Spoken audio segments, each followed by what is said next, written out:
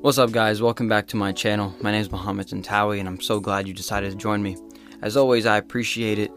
And today I'm going to be sharing with you a hobby of mine. One of my favorite hobbies is to begin a journey, not knowing where it's going to end up and not knowing, what I'm going to find.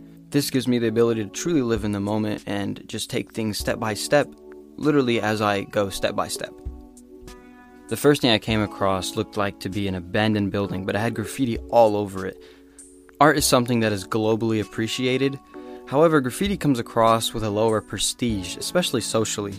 Something you'd expect, the hoodlums of the neighborhood to be involved in. Personally, to me, this art is genius. I believe it's a direct reflection of what the people are feeling, the mood of the surrounding area.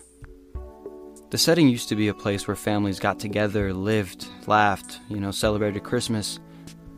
Now the building will either get remodeled or demolished into a plot of land. What was super interesting is when I actually just looked across the street. As far as I could see, there were brand new houses lined up, all looking the same, all newly built, all looked like they were designed by the same person. It kind of gave me an analogy for society. Of course, a perfect analogy doesn't exist, but it's important to look at these houses, all looking the same, all blending in with each other, as a metaphor for how society and how people act as a whole. The houses themselves look different on the inside, just like every human has their own individual traits and characteristics that make them different. However, it's impossible to actually know who you're talking to unless you know them, just like going into someone's house gives you a better picture of who they are. There's no way for me to explain to you guys how amazing that phenomenon is, but the fact that we reflect the way we act onto the houses that we build and live in is just amazing. Well, for me. Next, I found myself at a railroad track that I never knew was there. It looked so empty I thought it had been long abandoned until I realized that it's Corona time and I was supposed to be inside quarantining.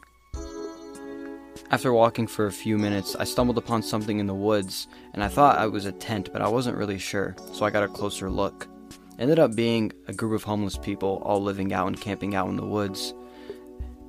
This, you could say, was my life-changing moment of the day. Cheesy way of saying it, but it really was, and it really kind of just reminded me of something we already knew, that there are people out there who don't have anything. A man approached me and told me to get out of the railroad way and told me that things go wrong all the time and I could get hurt. I found a way out and got out of there as quick as I could. It reminded me the world was just as cruel as I remembered it being, and that actually is a pretty daunting idea if you really think about it. I walked down what I thought was 4th Avenue until I arrived at a beer barn. Apparently it was an old closed-down convenience store that has been in the area. The place felt like a go-to for many of the locals, and I could actually picture the homeless people begging outside this convenience store.